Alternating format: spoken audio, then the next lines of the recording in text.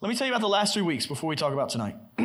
So we have been walking through this series. It's Not About Me, Volume 2. We did this series in 2020. Really saw God do something special then, and we're seeing God do something special now in the second variation. I haven't talked about this yet in the series, but I'll go ahead and tell you. On our Spotify and Apple Podcasts, if you want to listen to the first volume of this sermon series, you'll hear completely new and different material along the same lines. When I did this sermon series in 2020, this was just 3 or 4 months after COVID, and we started in the fall semester, and I hit on a lot of topics in that series. We did a panel. We covered in a lot of stuff. We talked about marriage. We talked about religion, and it's a really good series. I don't say that because of me or the view, but the content, the scripture, what we walk through is very pivotal. That's online and available to you. We've done 3 weeks. Counting tonight, we have 3 more. And I love this idea of Galatians 2:20 and what God is doing through it. And so that is available to you if you want to check that out. It's on our Spotify and Apple Podcasts. But for the last 3 weeks, we've walked through a array of different ideas and topics and how that connects back to our main text for the series, which is Galatians 2:20. So you'll remember we started off this series, right? The first one, who remembers? It's not just a what? Anybody remember? Yeah, cross. Okay, somebody's got it. Listen, we're talking about 3 weeks ago. I know you don't even remember what you had for lunch. Okay, I don't remember what I had for lunch. So to remember what we talked about in these 3 weeks is tough. But I want us to remember because we're building every week. So we talked about it's not just a cross, right? Like everything in the Christian life hinges on Jesus' death and resurrection, right? Like we believe that Jesus died for the sins of the world and he resurrected from the grave, proving that he is the Son of God, paying the penalty we can never pay. And then the next 2 weeks, we looked at 2 crucial ideas for where you are in your season of life. We talked about it's not just a career. Okay, yeah, there we go. We're doing good. And then what was the next one? Church service, right? 2 big things. Like right now, you in your life are learning what it means to gather and worship and be a part of the church as a whole, the Big C church, right? And you're also trying to figure out what career you're going to do, what you're going to do for a living. And so we've been kind of building on these things that are relative to your season of life. Well, tonight I want to give you my title. You've seen it. It's obvious. It's a holiday. It's not just a Valentine. And everybody said, Amen. It's not just a Valentine. So I want to talk to you tonight out of Colossians chapter 2 about dating, but a reminder, the Bible does not specifically talk about dating because dating is very new to our society, right? Very new just in the last 100 years, this concept of dating and how we do it today. The Bible does not talk about dating the way we think about it, but it does talk about pursuit, talks about romance, talks about love, talks about everything you can imagine that is included in the regards to singleness and dating and engagement and marriage. And so as we get to this idea of singleness and dating, I want us to walk through scripturally one big idea tonight that we can drive home that's going to impact all spheres of dating. Now, let me remind you, my main takeaway is not going to be how to date, although that's important. It's not for tonight. My main takeaway is not going to be even why singleness is an amazing gift. That will be a portion. My main takeaway tonight is not even marriage itself. My main takeaway tonight that I want you to walk home with, that Paul's going to give us in Colossians, is why Jesus is the one who makes us whole yesterday, today, and tomorrow. Can I get an amen? Amen. This is not a how to date message. This is not a pep talk. This is a message on how Jesus Christ can fill you the way no marriage or no relationship can ever do it. Although those are great things, we need to focus our eyes on Jesus Christ. But in your season of life, the biggest question that you are asking, you're asking career, you're asking where am I going to live, you're asking where am I going to, what church am I going to be a part of, but you're also asking who does God want me to marry? What if I marry the wrong one? How do I do this whole thing? How important is this, the person I marry? And I just want to tell you, this is a question that should be filled. I wrote this down in my notes. This is a question, who does God want me to marry, that should be fun, exciting, and filled with prayer and godly pursuit. But how often is that not the case? How often is this question met with anxiety? How often does that question bring us fear and worry and stress and also comparison to others?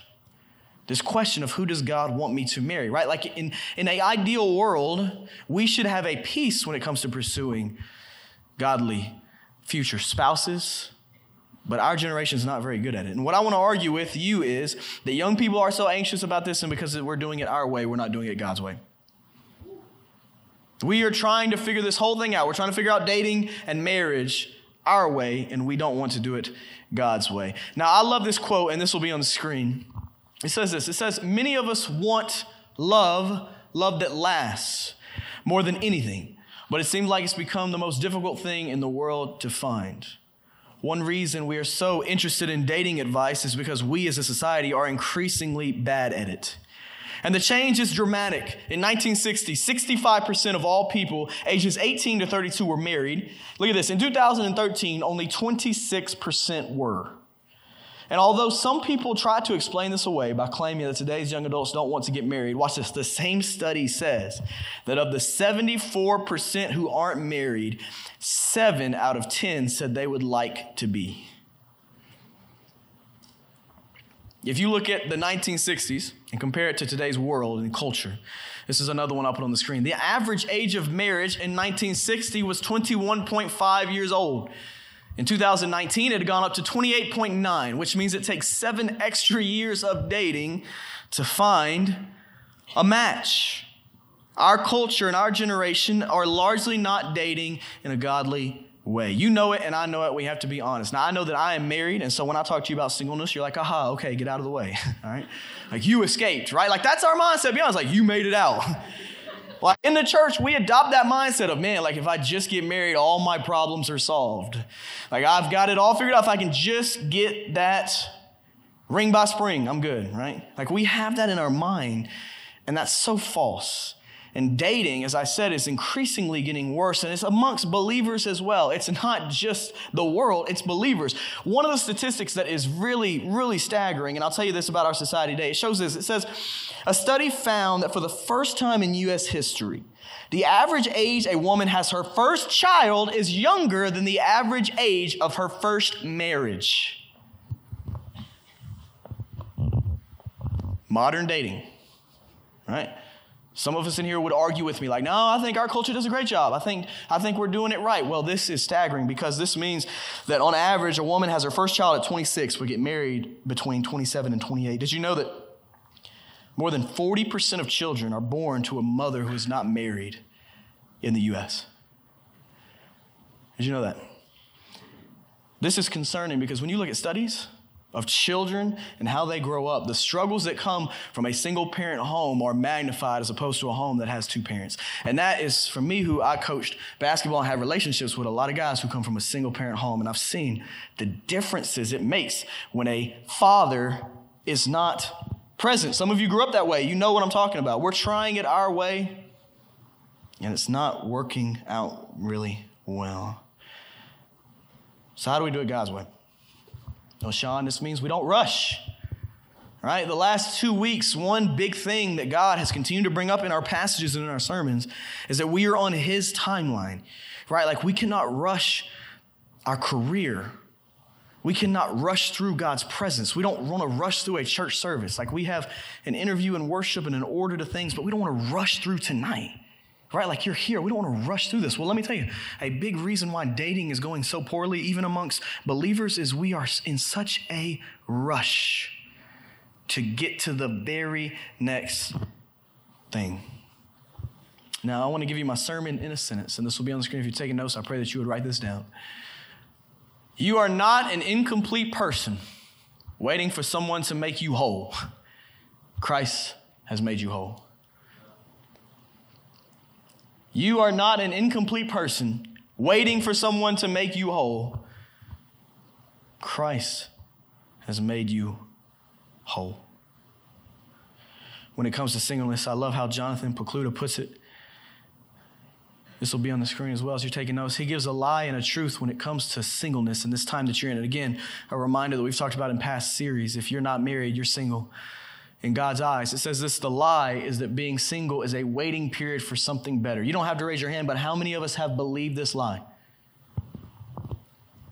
How many of us have believed that singleness and dating is just a waiting period for something better? Like, this is just, you're just in the waiting room.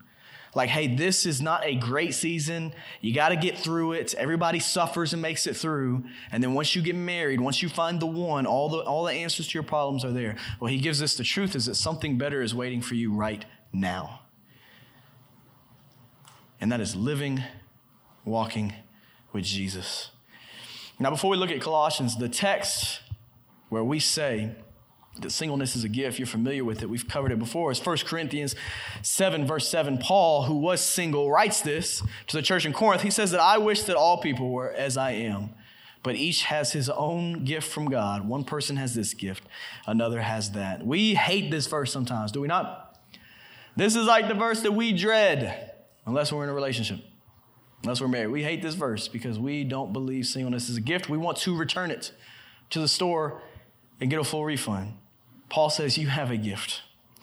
Now, if it's true that Jesus Christ makes us whole, that we lack nothing, why do we as unmarried people live like something else has to complete us? So look with me at Colossians chapter 2.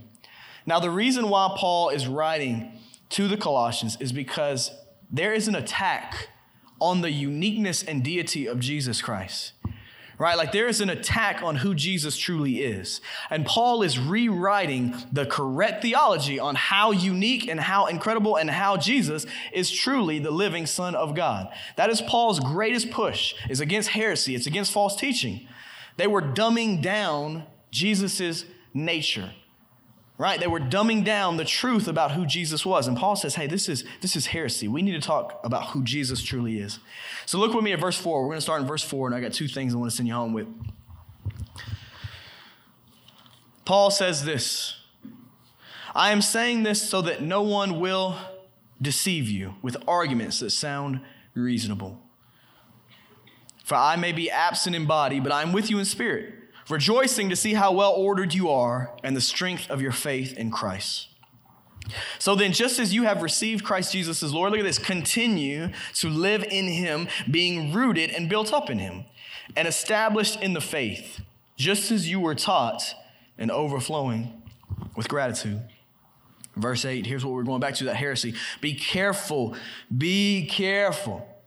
that no one takes you captive through philosophy and empty deceit based on human tradition. I love that the translation here, Paul's using the word captive, right? That our culture, our empty deceit, philosophy, tradition, that which sounds good to the ear, right? That which is popular has the power to take you captive, right? Paul's saying that, hey, when you follow culture and it disagrees with Christ, you are captive. Like you are in chains. You have handcuffs on. And man, I'll be honest with you. That's where a lot of 18 to 25-year-olds exist. Like we are enchained to that which is popular or that which has been the tradition, and we can't break out of it because it's all we know. It's all we see on social media. Man, young people, I'm telling you, my friends, hear me. Paul is telling you, don't live your life as a slave to that which is philosophy and empty deceit based on human tradition. You instead have Jesus Christ offered to you, which is so much better than what this world is going to give you. He goes on to say, based on the elements of the world rather than Christ. And here's our two big verses for tonight. For the entire fullness of God's nature dwells bodily in Christ, and you have been filled by him who is the head over every ruler and authority. Let's pray. Father, we love you. And Lord, we thank you for the blessings that you have given us. Thank you for this semester. Thank you that we have the opportunity to know you. Thank you, Lord, for the cross. Thank you that we have a chance to do ministry in your name for your kingdom. Thank you for the chance that we have to pick a career. Lord, thank you for the chance that we have to gather and worship as a body of believers. Lord, thank you for the opportunity that we have even, Father, to know how good you are in our singleness, through pursuing a spouse, through marriage, through family. Lord, we thank you that you have given us relationships where we can grow closer to you through the love we experience in people around us. That you are active in creation. You are active with us, and you desire for us to have good and holy things, Lord. And we pray that even as we talk about singleness and dating and marriage and ultimately Christ and how he lacks nothing, Lord, we pray that you would open up our hearts, Lord. Help, Lord, remove any bitterness in any of our hearts right now, Lord, tonight. And God, all across this room, it could be completely different, Lord. Some of us in here could be bitter at the season of singleness. Lord, some of us could be bitter towards the season of dating. Lord, some of us could be bitter towards marriage and say, hey, I saw a bad marriage from my parents and I don't ever want to get married. Lord, there could be bitterness in this room right now. Lord, I pray that you would heal it in the name of Jesus. Lord, I pray that we would turn our eyes to you in every season and that we would not ask this world to give us something only you can give us. Father, bind the enemy from this place. Lord, I pray that you would have every word to say tonight and that you would save someone if that's your will, Lord. If you would save someone tonight, we pray. And if that's your prayer tonight, would you say amen? Amen. Number one, Christ lacks absolutely nothing. Christ lacks absolutely nothing. The first thing we see when we go to Scripture, Old Testament and New, is that the Messiah lacks nothing, that Jesus has all. Scripture tells us that the entire fullness of God's nature dwells bodily in Christ. I do not enjoy messages that focus on singleness, and either singleness, dating, or marriage is the goat, if you will, of the sermon. I believe that no matter what cultural topic we are talking about, that Jesus is the winner of the sermon at all times. Amen? Whether you're preaching Old Testament or New Testament, Jesus is the focal point, no matter what. Like, Jesus Christ reigns supreme. And I'm telling you, some of us in here, when it comes to the nature of Christ, some of us in here are theological scholars. Let's talk honestly for a minute, right? I'm talking to the people who have been in church longer than I have. I'm going to talk to you for a minute, and then I'm going to talk to the people who haven't. Some of us in here are theological scholars when it comes to who Jesus is, right? Like, we have so much head knowledge inside of our brain as to what these verses mean that you could pick it apart better than I could, of how all of God's nature dwells in Jesus in bodily form, that he is the Son of God and the Son of Man at the exact same time, right? We have so much head knowledge about how Jesus fills us and that we lack nothing. I see it all the time. I have the chance to work with students who are going through 6th to 12th grade, even here at Bellevue. And I see all the time students who have all the head knowledge, right? All the head knowledge. What's the danger that comes with all the head knowledge of Christ? We lack heart knowledge, right? I heard a pastor once say, if you want to know what you truly believe, look at what you say and then look at what you do. And where those two match up, that's what you believe. If they don't match up, you don't believe it. So this idea of Christ lacks nothing, right? We can sit here and we can hold our hands up and we can worship and say, yes, Christ lacks absolutely nothing. But if this statement is not true to you when it comes to finding a spouse, I want to ask, do you really believe he lacks nothing? When it comes to your singleness and you finding content and joy right now, not just in the next season of life, is this statement true to you in that moment? Right? Like in that moment when you're struggling, when you don't know what's next, when you don't know what to do you really live out a faith? Do I live out a faith where I believe that Christ lacks absolutely nothing? Because there's areas of our life, I like to think of it as a pie where you divide it in 8 slices, right? There's 8 areas, if you will, of our lives, right? You can pick a number, but there's money, there's career, there's family, there's all these different things that we have in our life. There's school. And in these areas, sometimes like, hey, I trust God with my school. Like, I'm perfectly fine. My degree is God's, right? Trust God with my finances. I tithe. I'm doing everything that I need to do to trust God there, right? Like, I trust God with my friendships. I trust the Lord there. I'm good there. But when it comes to dating, God bless you.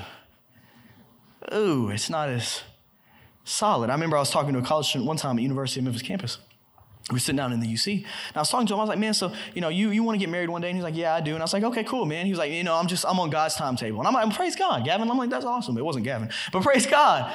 I'm like, that's awesome, man. Good, you're on God's timetable. He's like, yeah, man, I'm just going to trust the Lord with the timing, but, I'm open to negotiate. And I'm like, well, let's dig into that a little bit. So I was like, what if it's a year from now that you get married? He's like, man, that'd be incredible. I'm not even dating anybody, right? Already, in his mind, he does not even know the woman that he would date. And he's like, man, if I get married in a year, praise God, I've made it out, right? I'm like, what if it was 5 years?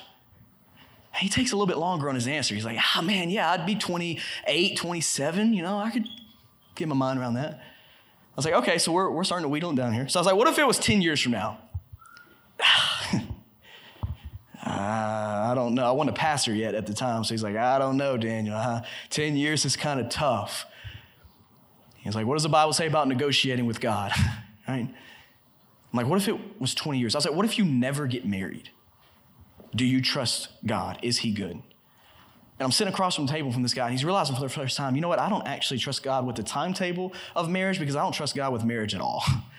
Because on his thing, it was like 1 to 5 years, I'm good, I'm going with God. If it's any longer that, hold on. So in your life, wherever you are, I want to ask you the question. Head knowledge is great. Does that head knowledge come out through heart knowledge, through the wisdom and the actions that you make in your relationships and in your friendships? Do you see that present?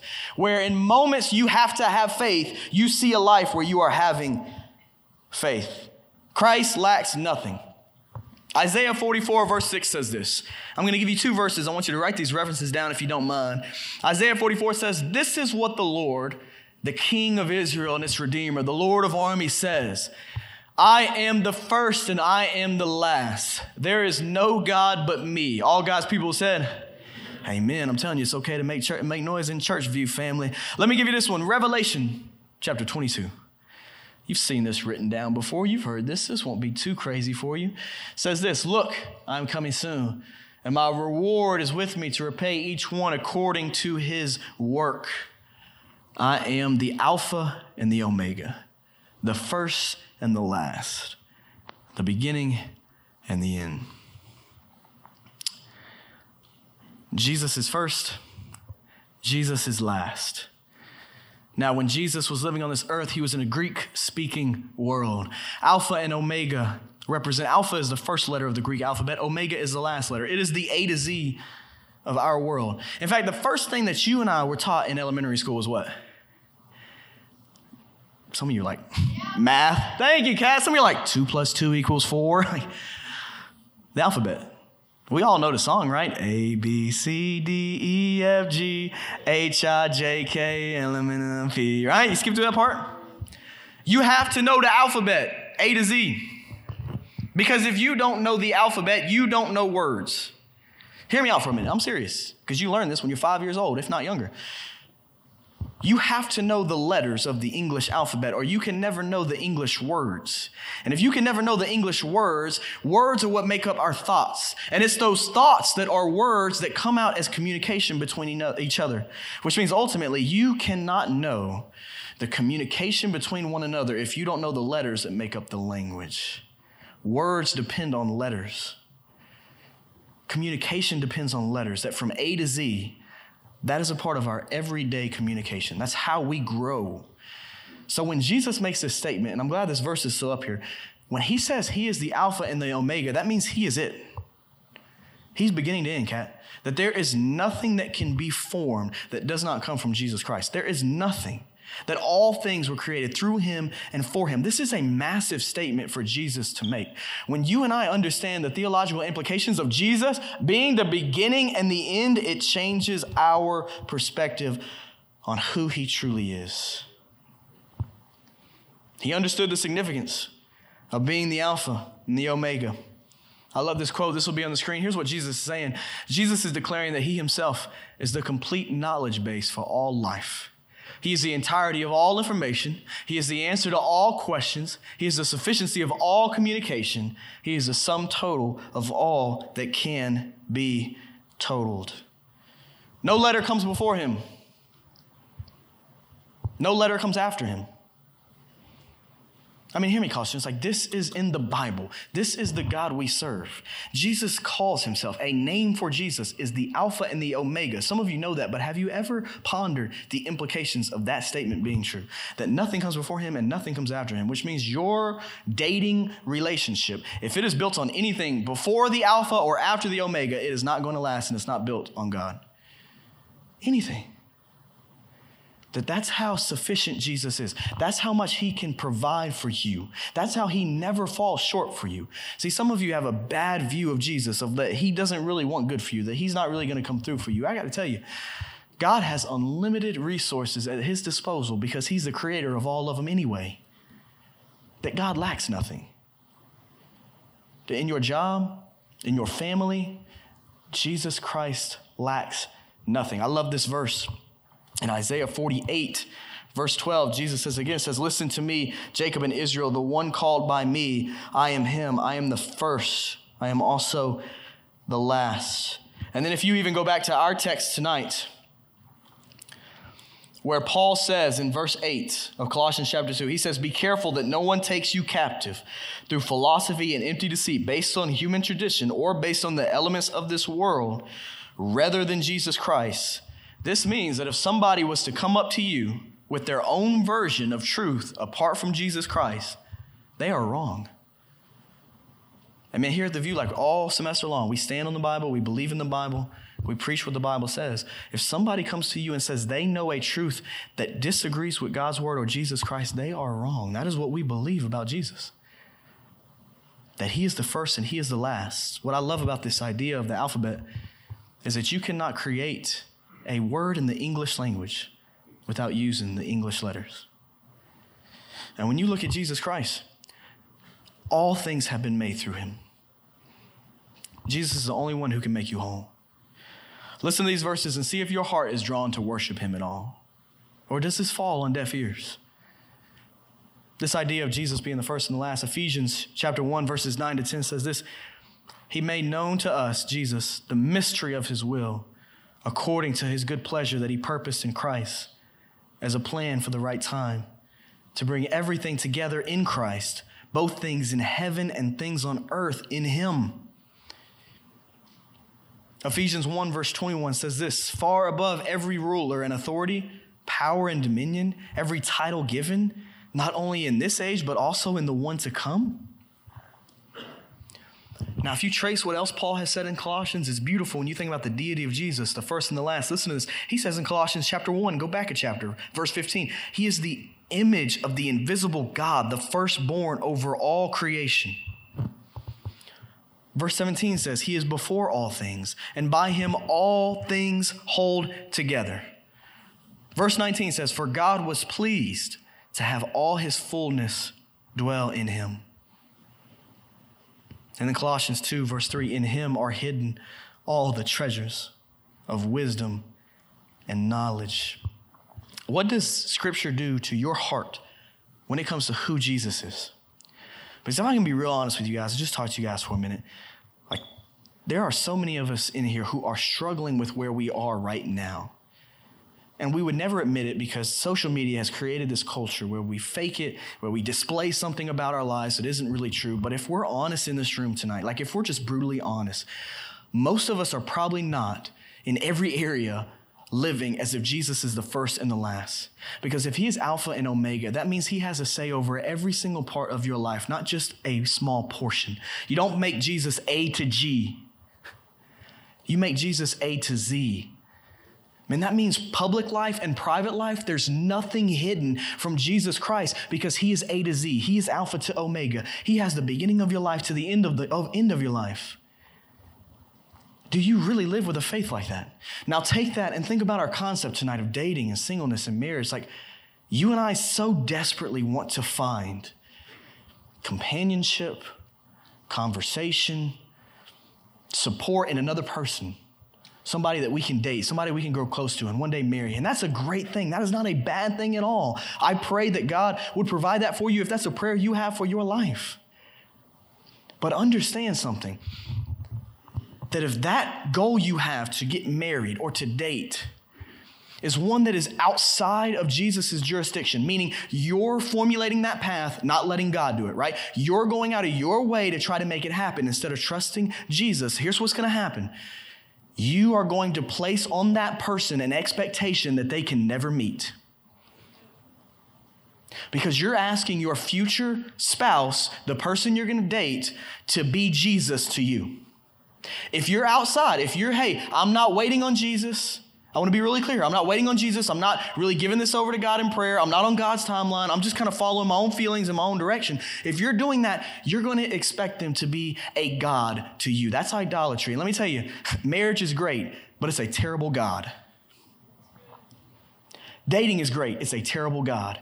You're great, although you're a sinner who needs Jesus Christ, but you're great, right? But you're a terrible God. And the person that you do marry one day, like, they're going to be awesome. God bless you. Right? They'll be cute. They'll be fun. You'll do all these things if God has that for you, but they will make a terrible God because they are not Alpha and Omega. They are not first and last. Your career, money, your sports team, whatever it is, it's not A to Z. Jesus is the beginning, Jesus is the end. So if you take whatever season your feet are in right now, and you say, hey, this is what you do practically. All 100% of this is God's. None of it's mine. I can't put the breath in my own lungs. I can't wake myself up. Somebody has to wake me up every day and put breath in my lungs and sustain me. I don't sustain myself. So if I can't sustain myself, I certainly can't sustain anything in this world. I'm going to give it over to God. That means you give him the timeline of dating. You give him the timeline of your marriage. You give him the who. You give him the what. You give him the how. You give it all to him. And if it doesn't go your way, you have peace because Christ has made you whole. You don't need that person to make you whole anyway. What if, and we're about to get into this point too, but what if you find somebody who's really great and really awesome and like it's the one you've been waiting for them and then they don't want you? This is so honest. I mean, what if they break up with you? What if they're like, hey, like you found the one that you've been waiting for and then they get to the point and they're like, hey man, I just don't think this is it. What happens? Does your whole world crash? Does your life break? If they were your God, it will. You will break. If it was, hey, they're great, they're awesome, but my God is Jesus. When they leave or when whoever leaves you, you keep on walking full of the Holy Ghost, full of the Holy Spirit and living for him. And there is nothing that can throw you off. You might get sad. You might go through tough times, but ultimately your sufficiency is dependent not on a person. It's dependent on the Alpha and the Omega, the beginning and the end. Do you do that? Right? Singleness, dating. If you are in a relationship, does your relationship honor God? Public and private. Is it a relationship that is honoring to God? Like, hey, if you saw our relationship, people would think of Jesus, right? That's what we mean when glorify God. Like if you saw our relationship, you would think higher of Jesus. If in your singleness, if somebody watched the way you live, public and private, and I say this for myself, would they say, oh yeah, I think higher of Jesus because of how they live. They're not perfect, but like their life resembles Jesus. Is that the case? Let me give you number 2, or I'm going to stay on this all night long. In Christ, you lack absolutely nothing.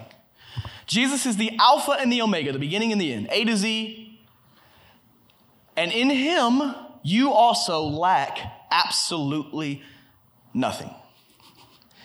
When you're on a boat at sea and the storm is shaking the boat, if you have Jesus, you're fine. I love this C.S. Lewis quote. He said, and this will be on the screen as well, C.S. Lewis famously said, I believe in the sun, not just because I can see it, but because by it, I see everything else. Amen? Right? C.S. Lewis had come to this place in his life where he realized he doesn't just see the sun gives all direction that he needs to walk throughout the day, and it's in Jesus we find our purpose and our meaning. I remember right before I got saved, I believed in soulmates. And I'm glad I don't believe in soulmates anymore. And if you believe in soulmates, this might be a bad night to come to the View. I'm just telling you. I, at 21, believed in soulmates. Believed there was the one, right? And if you'd asked me at 21 years old before I gave my life to Jesus, I would have told you one of my main pursuits was finding the one. That's a lot of pressure, isn't it? To think, right? I mean, let's go back to this idea of soulmates. And when we did a Q&A a year ago, one of the biggest questions I got asked as a pastor was, are soulmates biblical? Is there one person for me to find, right? It's a big question. I don't know. Even as I say that question, I see heads like, is he going to answer it? Like, yeah, we're going to try to through Scripture. Do soulmates exist? I've had people tell me, Pastor, I lack the one. I just got to find the one. There's 8 billion out there. I just got to find the one. Woo. Do you know how big our planet is? And there's one soulmate. Like, if they're born across the world, tough luck, right? I mean, even planes are fantastic, but like, it's hard. A soulmate is not scriptural. It's not a scriptural idea, right? And here's why. I want to break this down for you. Scripture says that in Christ you lack nothing. That God is the one who sanctifies you completely, not a person or a soulmate. This idea of soulmates is a concept that comes from Greek mythology, right? In Plato's writings, who was a philosopher, which again, you go back to our text tonight from Colossians, here's where some of that empty deceit is, right? That philosophy is very fascinating. In Plato, in his writings, he wrote that men and women were made in one body and were separated by the gods. They were cut in half. The Greek myth defined humans as having 2 faces, 4 arms, 4 legs, and possessed incredible strength, because why would they not? And Zeus feared humans, so he sliced them in half, sending them to roam the earth, searching for their other half to complete them. That's where soulmates, that's where the concept comes from, right? If we did a survey, I don't believe anybody in this room would say, yes, I believe that to be true. I don't think so. Because that is wild. And that is not what God has created for you and for me to do. That sounds like torture.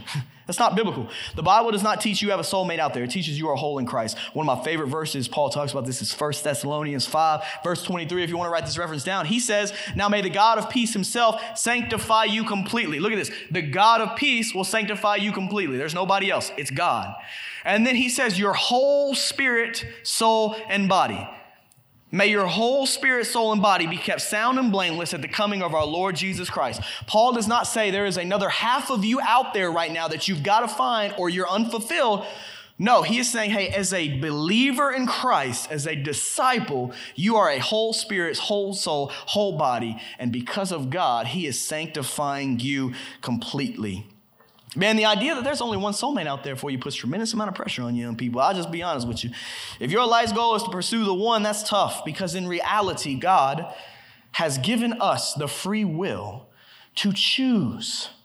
In the same way that he has given us the free will to choose him, he has given us free will to find a spouse that we can glorify the Lord with together. And that's an amazing concept that we don't understand, is that we have a choice. And Ben Stewart always says, I love Ben Stewart's books. I think he's an incredible author. He always says, and I want you to write this down, that when you are dating, you are looking for two things. You are looking for character and chemistry. Character and chemistry. And we talked about this in our relationship series. It's on the podcast app a year and a half ago. I won't go into it too much tonight on this sermon. But that your pursuit is not to find the one. It's not to find a soulmate. When you marry them, they become the one because God has ordained that marriage. But that you are looking for character and chemistry in the sense that their character glorifies the Lord, and your chemistry, you have fun together, and the way you live brings honor and glory to the Lord. I love this quote on soulmates. I think it's fantastic. It says this: be thankful that the concept of soulmates does not exist. It may seem less magical or romantic, but it's much more hopeful. One NASA scientist ran the numbers and determined that if soulmates were real, only one person out of 10,000 would have found their soulmate in their lifetime. Man, soulmates. If they're in Australia right now, it's a long way from Memphis. All right, you don't even know. You just got to spin a globe and point a finger and hope you got the country right. Don't land on the ocean. 73% of the world's water. Right? Like, thank goodness. Because finding a godly spouse is not like a Disney movie. Here's where it begins. It begins with you pursuing God on a daily basis. And that's true in all areas. Hear me. Like, dating and marriage is an amazing thing. Praise the Lord for it. I am married. But in the same way I would tell you with money, in the same way Scripture would tell you with career, in the same way Scripture would tell you with family, all good things from the Lord that bring honor and glory to him come from you just pursuing him regardless of those things. Like, hear me. I don't love Jesus. I don't live for Jesus to make a lot of money. I don't do that. I don't live for Jesus to have a successful career. Like, I don't live for Jesus to be liked by people. That's the opposite of it, right? I live for Jesus because I love him. You live for Jesus because you love him. And when you love Jesus, good and godly blessings come from that, but you don't do it for that. You do it because God is so good to you. And when you know him, when your heart truly knows him, there's nothing else you would place higher than him. Not when you get to know the creator of the heavens and the earth.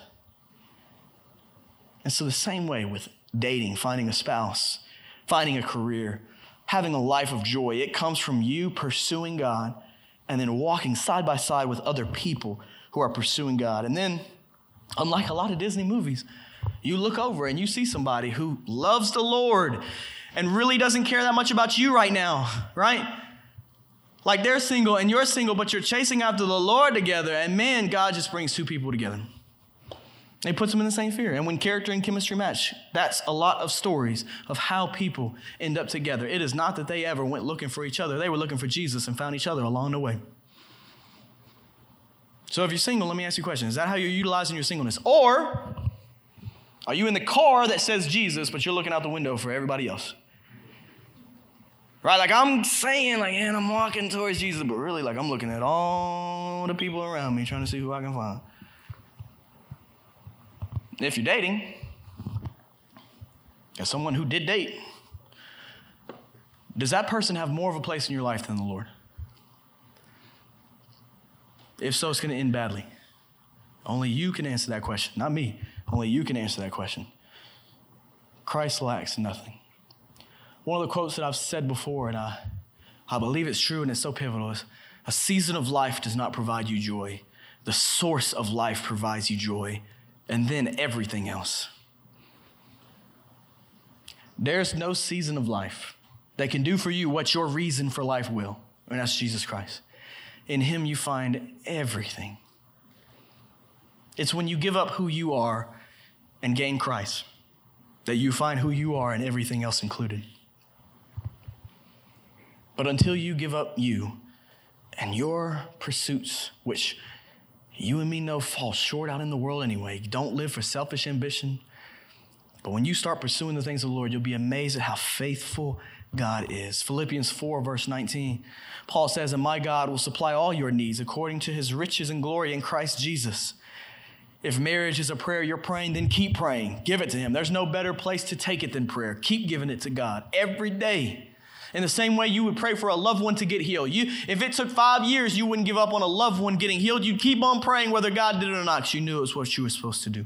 If marriage is something you believe God is calling you to have, then keep going to him in prayer and trust that he will supply all your needs. Jesus says it in Matthew 7, verse 7 to 11. He says, ask and it will be given. Seek and you will find. Knock and the doors will be open to you. For everyone who asks receives, and the one who seeks finds, and to the one who knocks the door will be open. Who among you, if his son asks him for bread, will give him a stone? Or if he asks for a fish, will give him a snake? If you then, who are evil, we as sinful people, know how to give good gifts to your children, how much more will your Father in heaven give good gifts to those who ask him? If you're praying for a family member, keep asking, keep seeking, keep knocking. If you're praying for your career, keep asking, keep seeking, keep knocking. If you're praying for your future marriage, your future children, keep asking, keep seeking, keep knocking. But every time that you come out of that prayer, no matter the answer, Jesus is still on the throne. Every time you come out of that prayer, Jesus is still on the throne. Psalm 34, verse 10 says, young lions lack food and go hungry, but those who seek the Lord will not lack any good thing.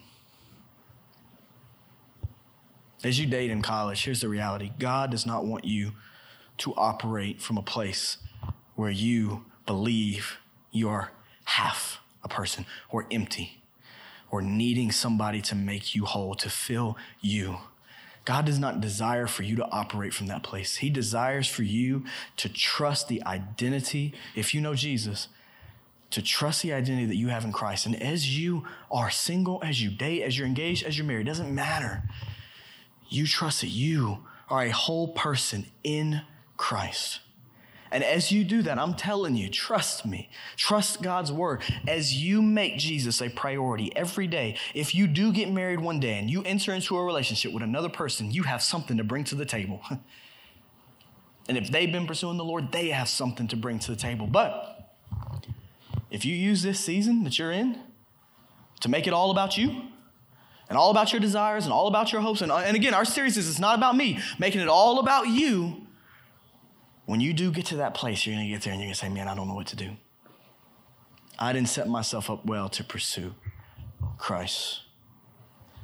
And what I love about sermons that talk about relationships or dating or any of this kind of thing is that these messages, God uses a lot of these to raise people's awareness. Hey, look at me for a minute. God uses these messages a lot to raise people's awareness that some of us in the room don't know Jesus that way. Like, to be really blunt and honest, we've said it every week. We'll say it again tonight. If you're a believer, you should care about the person next to you and where they spend eternity. That's why we don't check out during invitation. That's why we pray. Because if you're a believer, you should care where the person next to you is going, or the person over in this section where they're going to spend eternity, or the person over here where they're going to spend eternity. But like, if you don't know Jesus, if you die tomorrow, you don't have the most important relationship. Every week we've done heads up, no music, you and me and everybody else. Because some of us are so bent on pursuing a relationship with a person that we don't have one with Christ. Is that you? Because Jesus loves you more than a person ever will. Jesus loves you more than your future spouse will. Jesus loves you more than your future mentor. Jesus loves you more than your coach. Jesus loves you more than your parents. Jesus died a brutal death on the cross. He was nailed to a cross for the sins of the world. It's a historical event that so many cannot deny, that is still changing people's lives 2,000 years later. That because he was sinless, the perfect sacrificial lamb, you've heard that language before, he took your place on the cross. That you should have lived the life Jesus lived, but because of sin, Jesus died the death that you should have died.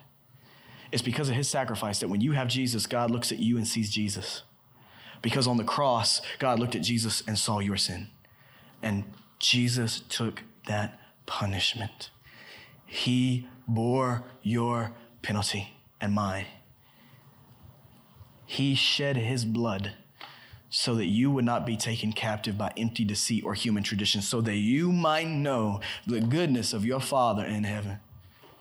It's changing lives all over the world. It's changing lives in China. It's changing lives in Africa. It's changing lives in the U.S. Do you know that God?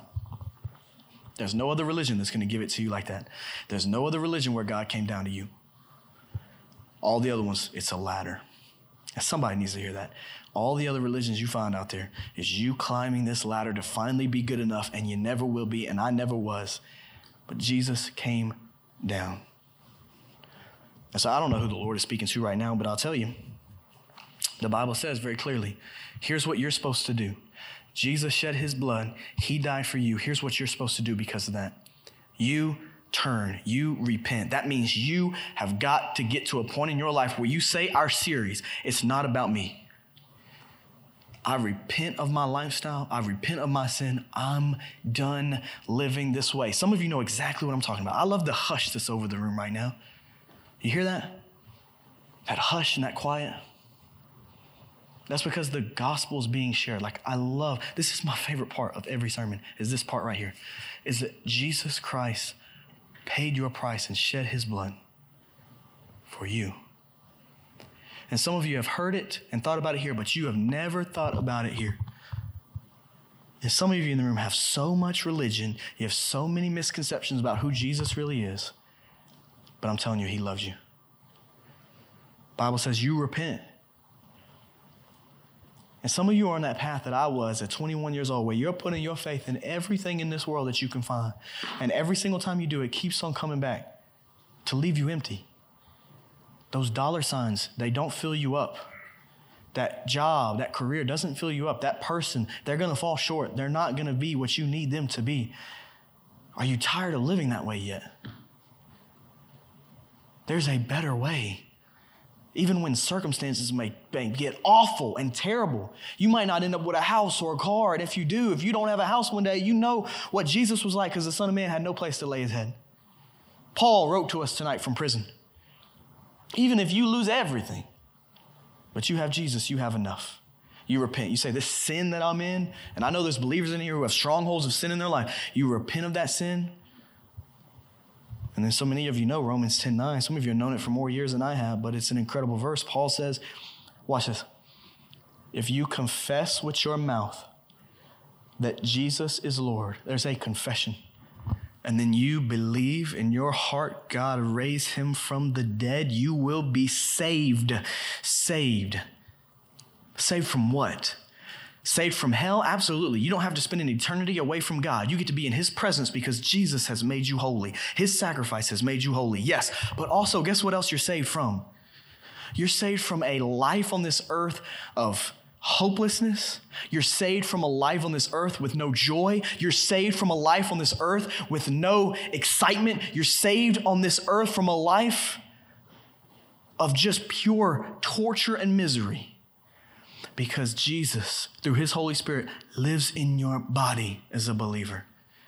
and you know him personally every single day, if you confess with your mouth that Jesus is the Lord and believe in your heart God raised him from the dead, you will be saved.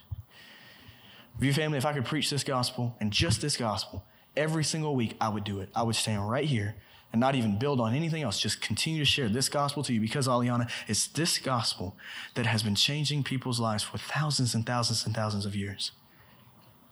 If you're sitting there and you're saying, I can't get saved, I'm too bad. Romans 10:13 says, for everyone who calls on the name of the Lord will be saved. Everyone. You know what everyone means? Everyone. Means you, me. So have you had that moment in your life where you repented and nothing else mattered except finding God? Not religion, not a church, not baptism, not a relationship. God, Jesus, have you had that?